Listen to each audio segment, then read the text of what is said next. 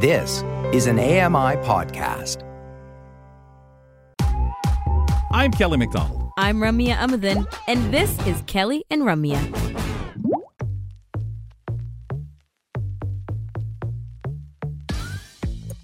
I love when we find out about collectives, people spreading the word on art, spreading the word on interests, people who have, it's just the way to go. Whether we had Jacob on yesterday on Voices, whether say you're editing music, editing productions, podcasts, whatever it might be.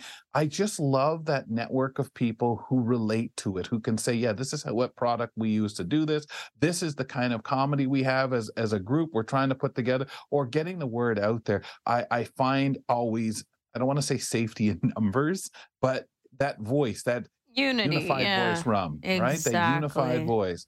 So tremendous. And Fedora's off to that gang. And Disability Collective, by the way, it feels like a small but mighty group. They've been doing so much with live theater, especially in Toronto, whether the theater experience is innately accessible or it's just people trying their best to get accessibility moving.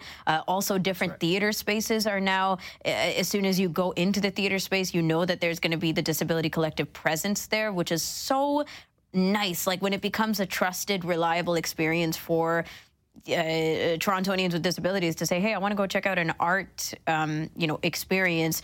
I wonder, I don't have to wonder. I know which spaces are going to have this available to me. It's lovely. You have the resource. And so many places, I know years ago, we tried to do different things and you had to do some of this business, gather that research to show, hey, we need grants for this. We need to get things started so there's accessibility this way or another, or places that were saying, listen, I now know there's a program to get access to make this place more accessible through government money and whatever. And that all started from organizations like this saying, we'll gather the information and we'll get it into you. We'll do the legwork. And we are so much richer because of that. Absolutely. And it's work in progress. We all know that, but sometimes it's hard to... And it will be, eh? Yeah, but sometimes it's hard to digest because we're like, we want everything right now. And then now! Yeah. Oh my goodness, this performance is available with audio description, but why did only 2 people show up in a, sea full of blind people why who is live there in only Toronto? one show? Or when it's, it's at 2:00, I would like the evening works for me.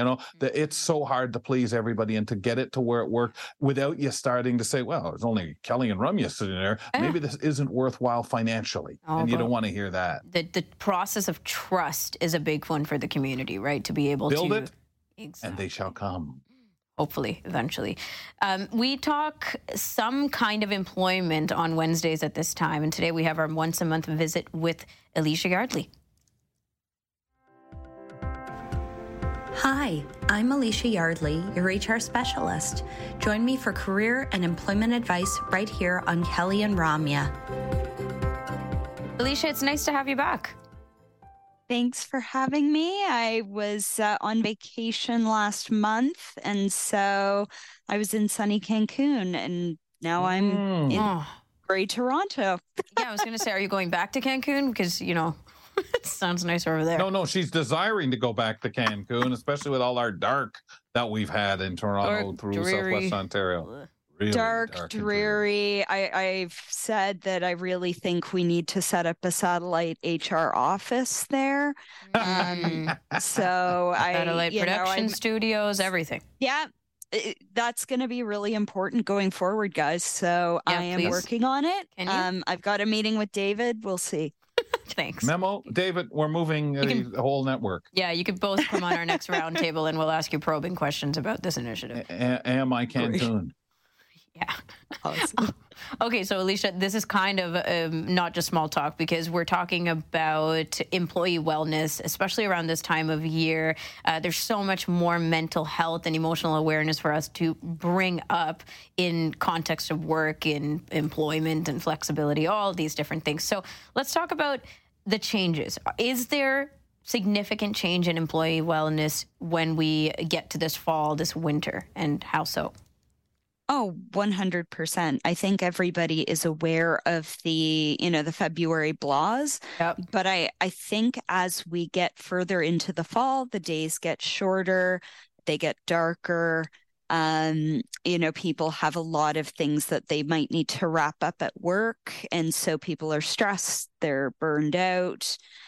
People are feeling pretty over it. And then, there's the excitement of Christmas, which again, for some people might bring some maybe less than happy memories. And then in January, I think there's the after Christmas and New Year's effect. So, the fall and winter can be very hard months for Canadians, or anybody really living in a northern climate. And I think for employees, that's where employee mental health will definitely change.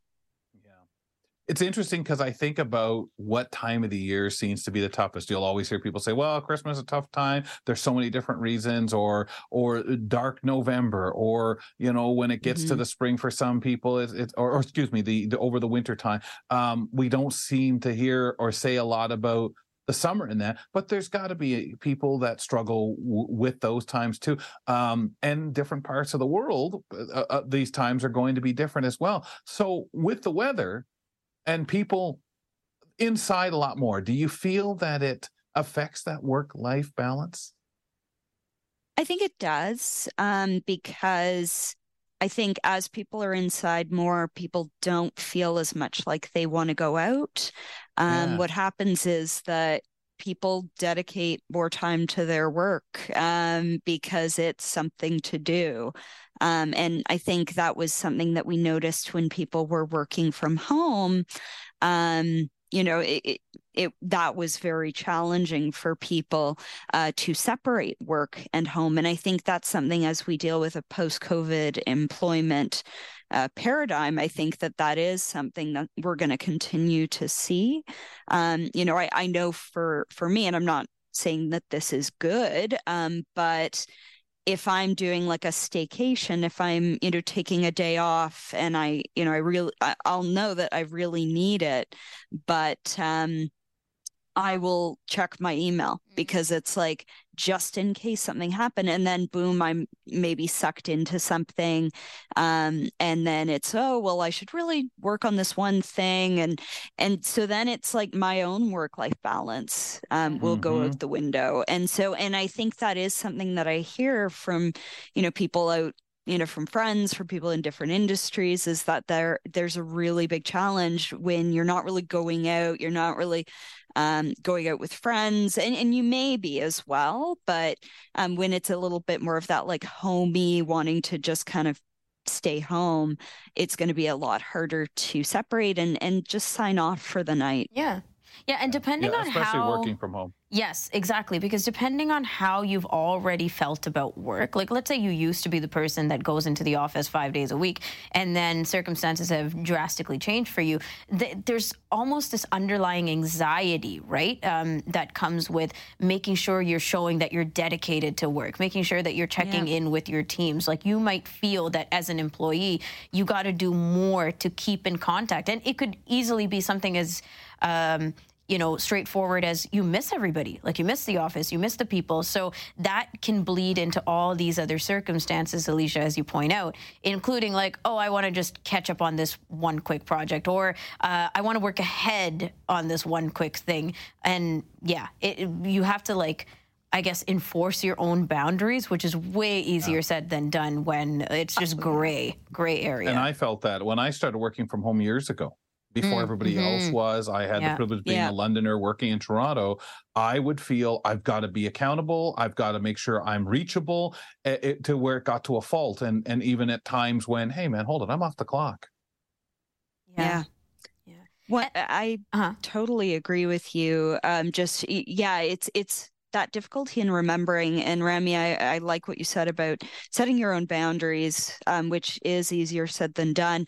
And so for me personally, I've had to just shut my phone off and like put it away so that I'm not looking at it. I'm sometimes, though, I don't follow my own rule, even though I will tell employees that they should do that. Right. So it's very hard when you're just accountable to yourself. And, I think too, what I might do is I tell my mother that I have a day off. And so then if I'm telling her about like something that's happening at work, she'll be like, "It's your day off. What are you doing?" So That's right. Yeah. What the heck are you doing? having Turn my it off. mom. Yeah. Yeah. Yeah. Time too. Like I used to struggle with the fact that I had various times. Sometimes I worked on weekends. Sometimes I worked in the evening when I started doing TV, and I would lose perspective of a day off, of a working time, and it was a real struggle. Right. And it's not always a bad thing either, right? Like we have to remember that flexibility is becoming more of a broader or vague conversation around, sometimes I may not be available on the Monday morning, but I worked ahead on the Sunday night or something like that. Like people are more, we're having more like individual or catered conversations on how these things are working as well, right, Elysia? Absolutely. And that's why I'm seeing a lot more emails when I talk to people that they say my working hours may not be your working hours. And, I have friends that, they might slack a little bit on a Monday morning, but then they're working until 9 o'clock at night, and that's what works for them. They're getting their work done. Yeah. I think and I think that is perfectly fine. And honestly, there have been times it's a Sunday, I just got back from the gym, and I'll think, oh, I just had this really great idea about training.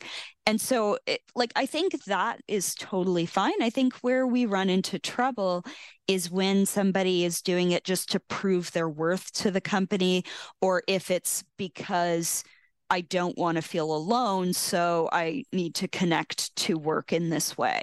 Mm-hmm. And the thing we have to, discuss with all of this context in mind is burnout. So let's talk about what it is. What is burnout? How do I know if I'm experiencing it? And where do I go? Like, how do I get supported through something like this? Yeah, so burnout is something that we talk a lot about. And it is a huge concern amongst HR circles. Burnout is basically when you have no gas left in the tank, emotionally, physically, you are just done. That can lead to anxiety. It can lead to what we call presenteeism, where you're at your office or you're at your desk, but you're not really doing anything because it's just very hard to focus. There are people that will, cry. You might have fits of crying, anxiety, depression, thoughts about, well, what is, am I a good employee? So you're questioning yourself. Burnout is really just, again, it's having no gas left in your tank and just not being able to pull really from any reserves. And it is not someone's fault for getting burned out. They didn't do anything to cause it. It just, it happens to people. Unfortunately, it doesn't mean they're bad people or good people. It just is, unfortunately, when we don't prioritize work-life balance, or, if work-life balance isn't sometimes a luxury that's afforded to people, it is a lot easier to reach that burnout stage. Oh, and it sucks we still have to think of it as luxury for work-life balance, right? Or you're weak, or what's wrong with you because you can't do, why you burned out? You're working the same as everyone else. People, we've got to remember we're individuals, and things get done and are done differently, aren't they? Absolutely. And I think this is where invisible disabilities sometimes, because burnout can lead to, disability in terms of anxiety, depression, mental health disabilities. And so sometimes there is a lack of understanding or a stigma surrounding, well, you must be doing something wrong, or, well, why weren't you doing X, or, why did you take on so many projects when you knew it would lead to burnout? People do things for a variety of reasons. And, I think we just need to be mindful of where our own reserves are. Like I say to people, you can't pour from an empty cup. And even on an airplane, you put on your own oxygen mask before you put on someone else's. And so it's really important to practice that self-care, because once burnout happens, it can be very hard to come back from. Somebody might need like time off in the form of vacation. It could even lead to a short-term disability claim. So it does cost organizations. It can lead to, like I said, distractions, stuff not getting done. So it is a really important thing to be thinking about, in ourselves and then in our organization as well. Oh, absolutely. Like an organizational stance on burnout, or the conversations being transparent as we're having them now. Because if you don't feel like your organization, your employer supports these kinds of conversations and the vulnerabilities of, hey, I feel overwhelmed, then that's a different part of the discussion. Elysia, that's it for this month. We'll catch you back in December. Okay, great. Thank you very much for having me, as always. Thank you. We always appreciate these conversations. Elysia Yardley. Yeah, and working on that office, Cancun, right? Yeah. Not Elysia just for HR. Yardley joining us from our HR department here at AMI, and she comes on once a month. In a moment, we'll wrap up the show. We'll see what's happening on Now with Dave Brown. Their show on at 9 a.m. in the morning. And we have our closing moment and tell you a little bit about what the Thursday edition of our show will be after this. We'll be back with more of Kelly and Ramya after this short break.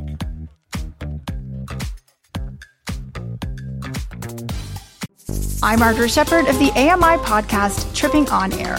Every month, my co-host Alex Hajar and I spill the tea on what it's really like to live with MS. Watch Tripping on Air on YouTube or download wherever you get your pods.